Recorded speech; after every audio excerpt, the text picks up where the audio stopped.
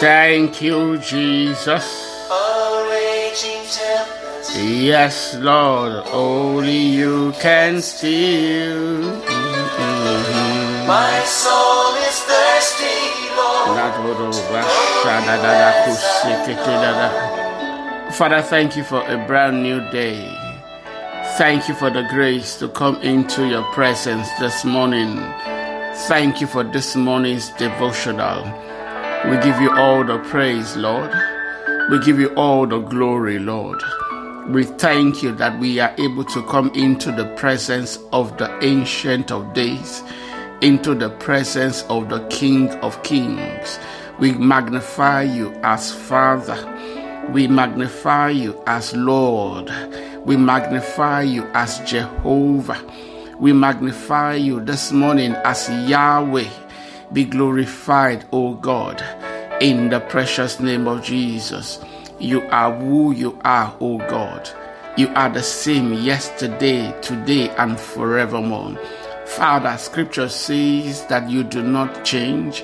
And so, Lord, we can be confident that we can come into your presence, O God.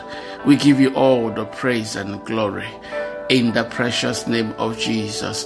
Lord, as we come this morning, we thank you because we know that we find fellowship in your presence because of the precious blood of Jesus shed upon the cross of Calvary. Lord, we say thank you. Lord, we say thank you.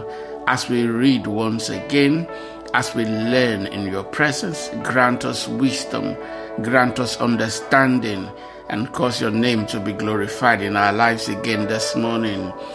In Jesus' mighty name we pray. Amen. All right, let me say a big welcome to everyone joining in to devotion this morning. I am Murphy Eyenike.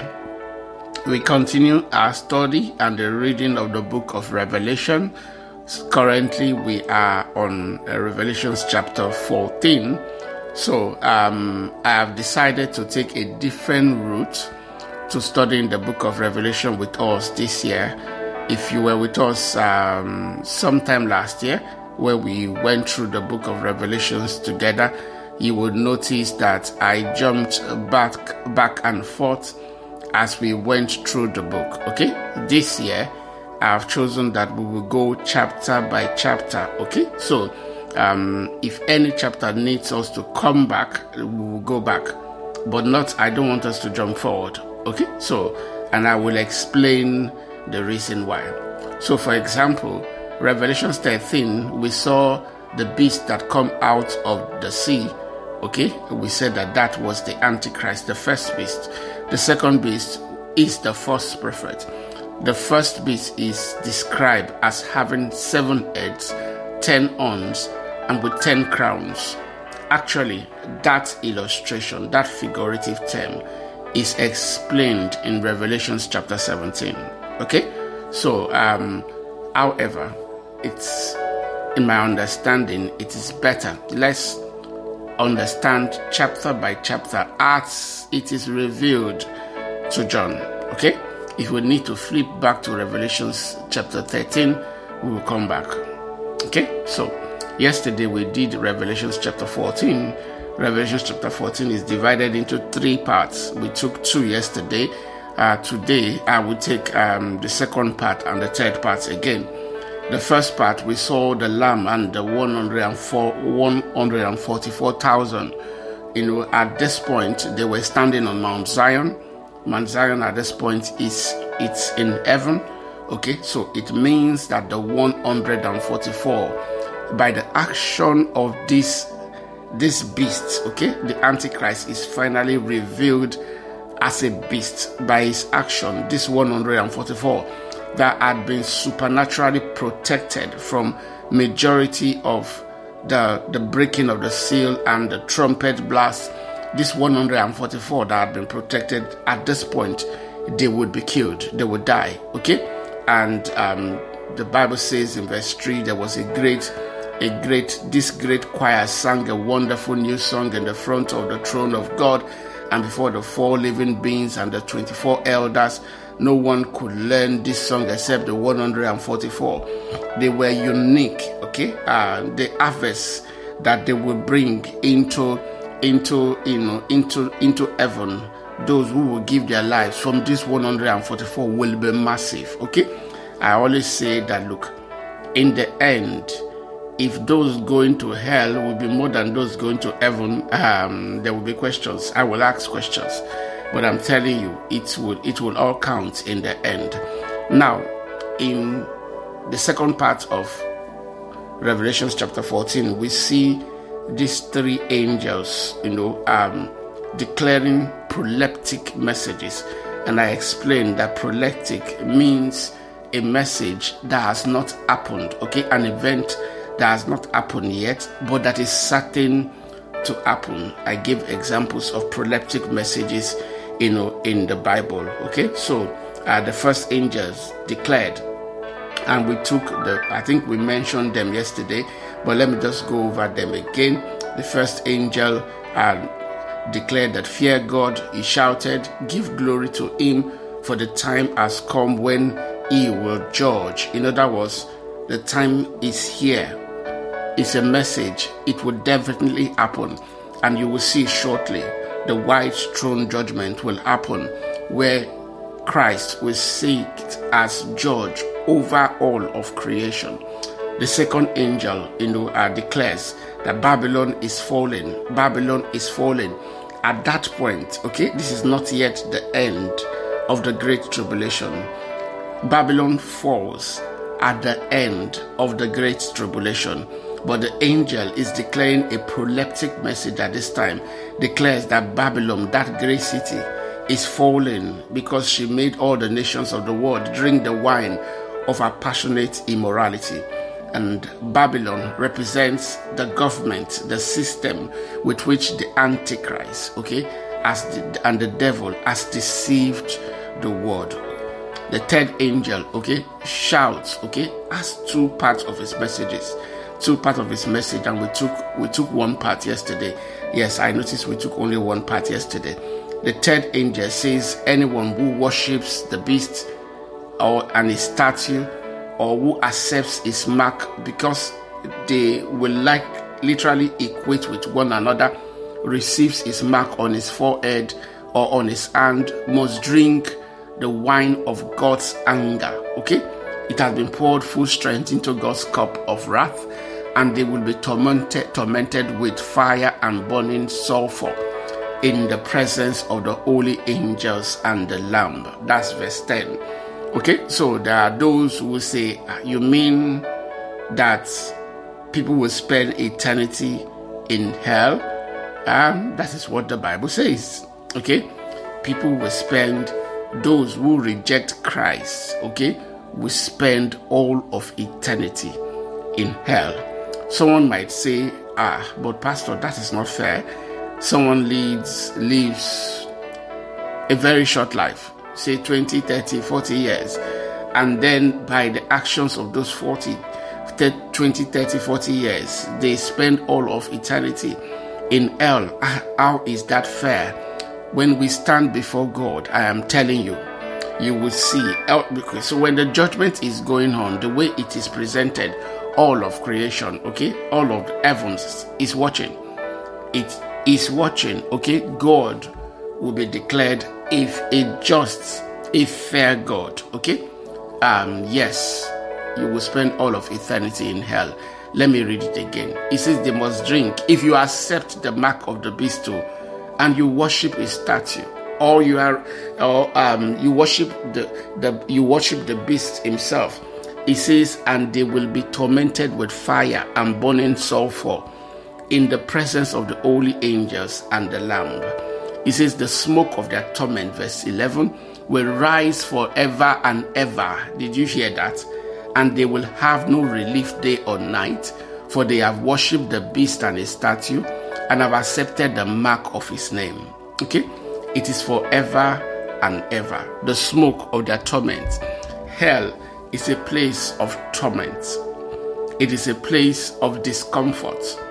It says there will be no relief day or night. A place of discomfort day or night. And the reason why they will qualify to go here is because they rejected Jesus, because they have chosen to worship. Remember, those who are here are those who rejected Jesus, and that was the reason why they missed the rapture in the first place. They rejected Jesus. It says, and also that they have worshipped the beast and his statue and have accepted the mark of his name. So let's continue. It says, this means that God's holy people must endure persecution patiently, obeying his commands and maintaining their faith in Jesus. Did you hear that? Yes, God's people must endure persecution patiently. During this time, I said, you have one of two choices. If you miss the rapture, you have one of two choices. You either patiently endure through the tribulation, endure the persecution you are likely going to face. It's going to be a time of great hardship like no one has ever witnessed before. It is either that or you are killed, you are martyred. Okay? So one of the two. If you are martyred, that is like a shortcut. That's like the easiest you will go through. But some will go through. The Antichrist will put them through torment. Okay? He would persecute them. And that's why the Bible says they must endure the persecution. Okay? Be willing to give up your life for your faith. Be willing to give up your life for Jesus. Endure persecution. And I heard a voice from heaven saying, write this down. Blessed are those who die in the Lord from now on. Yes, says the Spirit, they are blessed indeed, for they will rest from their hard work, for their good deeds follow them. Did you hear that? Your good deeds will follow you. You will literally need to pay in blood, yes, but your good deeds will follow you. And eventually, you will rest from this hardship. You will rest for this pain. I know that it cannot be enough comfort for anyone who will go through this period. And so, my only advice again is don't miss the rapture. Yes, don't miss the rapture. How do I keep myself such that I don't miss the rapture? Live for Jesus. Okay? Jesus is your passport into the ark that will take us from this earth when the rapture happens. Live every day, each day for Jesus. Jesus says, love one another. The commandment I have given you is to love one another. Let love become your standard, the word you live by. Okay? And when the rapture happens, okay, as you live for Jesus, you live in love towards your brothers, I promise you, you will not miss the rapture. Hallelujah. All right, so that is the second part of what happens in Revelation chapter 14. The third part is the harvest of the earth, and I will explain. So, yes, even last Sunday, I was taking a teaching on soul winning with our 400 level, okay, which is the highest level of training in our church, Daystar Christian Center. And I was taking this training, and I was telling them about the fact that, look, when believers die today, okay, before the rapture, when believers die, they go straight to heaven, okay? They go straight to heaven, they stand before God. And the reason why that happens is because there is no judgment for them. There is no judgment. There is no judgment because they have already been judged. In law, they call this double jeopardy. Okay, you cannot be tried twice for the same offense. Yes. So, if Christ already suffered and was judged on our behalf, we cannot be judged at the same time for the same offense. And so he took upon himself the sins of the whole world, the sin of me and you. For those of us who choose to give our lives to him and live for him, he has died already and has been judged for us. So we can't be judged again. Okay, so when you die, you will go straight to heaven. And then the devil will bring his accusation against you. But Christ has paid, so your advocate will say it's discharged and acquitted. You see why you need to give your life to Jesus, right? Yes. But you see that there is a second part of the people who don't have Jesus, and you will see what happens to them here. So the harvest of the earth. Revelation chapter 14 verse 14, it says, "Then I saw a white cloud, and seated on the cloud was someone like the Son of Man." Okay, so let's assume that there's only one person like the Son of Man. Okay, many times we see Christ himself, okay, being described. So there's only one person, there's only one Son of Man, is Jesus. Okay, we see someone like the Son of Man. He had a golden crown on his head and a sharp sickle in his hands. Then another angel came from the temple and shouted to the one sitting on the cloud, "Swing the sickle, for the time of the harvest has come. The crop on earth is ripe." So the one sitting on the cloud swung his sickle over the earth, and the whole earth was harvested. I'm sure you know what a sickle is, right? It's those, it's like blades like this. They use it for harvesting corn, wheat. Okay, they use it for harvesting. Okay, so what has just happened is the Son of Man, someone who looks like the Son of Man. I say, let's assume that this is Jesus, okay, has harvested from the earth, okay, harvested from the whole earth, those who have accepted him as Lord and Savior. It says, so the one, I read again verse 16, so the one sitting on the cloud swung his sickle over the earth, and the whole earth was harvested. That is those who have given their lives to Christ. They were harvested. 17. After that, so when he finishes, of course, when you harvest like that, then you remember that proverb that Jesus shares with us. Jesus shares this wonderful proverbs in the book of Matthew. Okay, so maybe let's go to the book of Matthew. So the one we read verse 16. So the one sitting on the cloud swung his sickle over the earth, and the whole earth was harvested. Okay, so what Jesus shared this wonderful proverb with us, on harvesting. Matthew chapter 3. Go to Matthew chapter 3. Let's quickly see this. Matthew chapter 3 in verse 12. About verse 12, Jesus was talking about what happens when the harvesters, are working on the fields. When they are working on the fields. Matthew chapter 3, verse 12. It says, Jesus says, let's read from verse 11. I baptize you with, John talking, I baptize you with water. I baptize with water those who repent of their sins and turn to God. But someone is coming soon who is greater than I. John is the one speaking here. So much greater that I am not worthy even to be his slave and carry his sandal. He will baptize you with the Holy Spirit and with fire. He is ready to separate the shaft from the wheat with his winnowing fork. The winnowing fork is the sickle.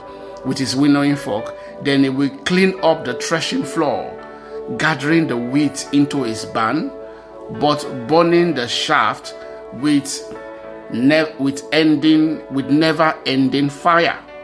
Okay, so John, talking about Jesus here, says that the work that Jesus, so you see why the one that was sitting on the clouds, okay, that looked like the Son of Man, was Jesus. Okay, because John already tells us about him that he will gather his wheat into his barn.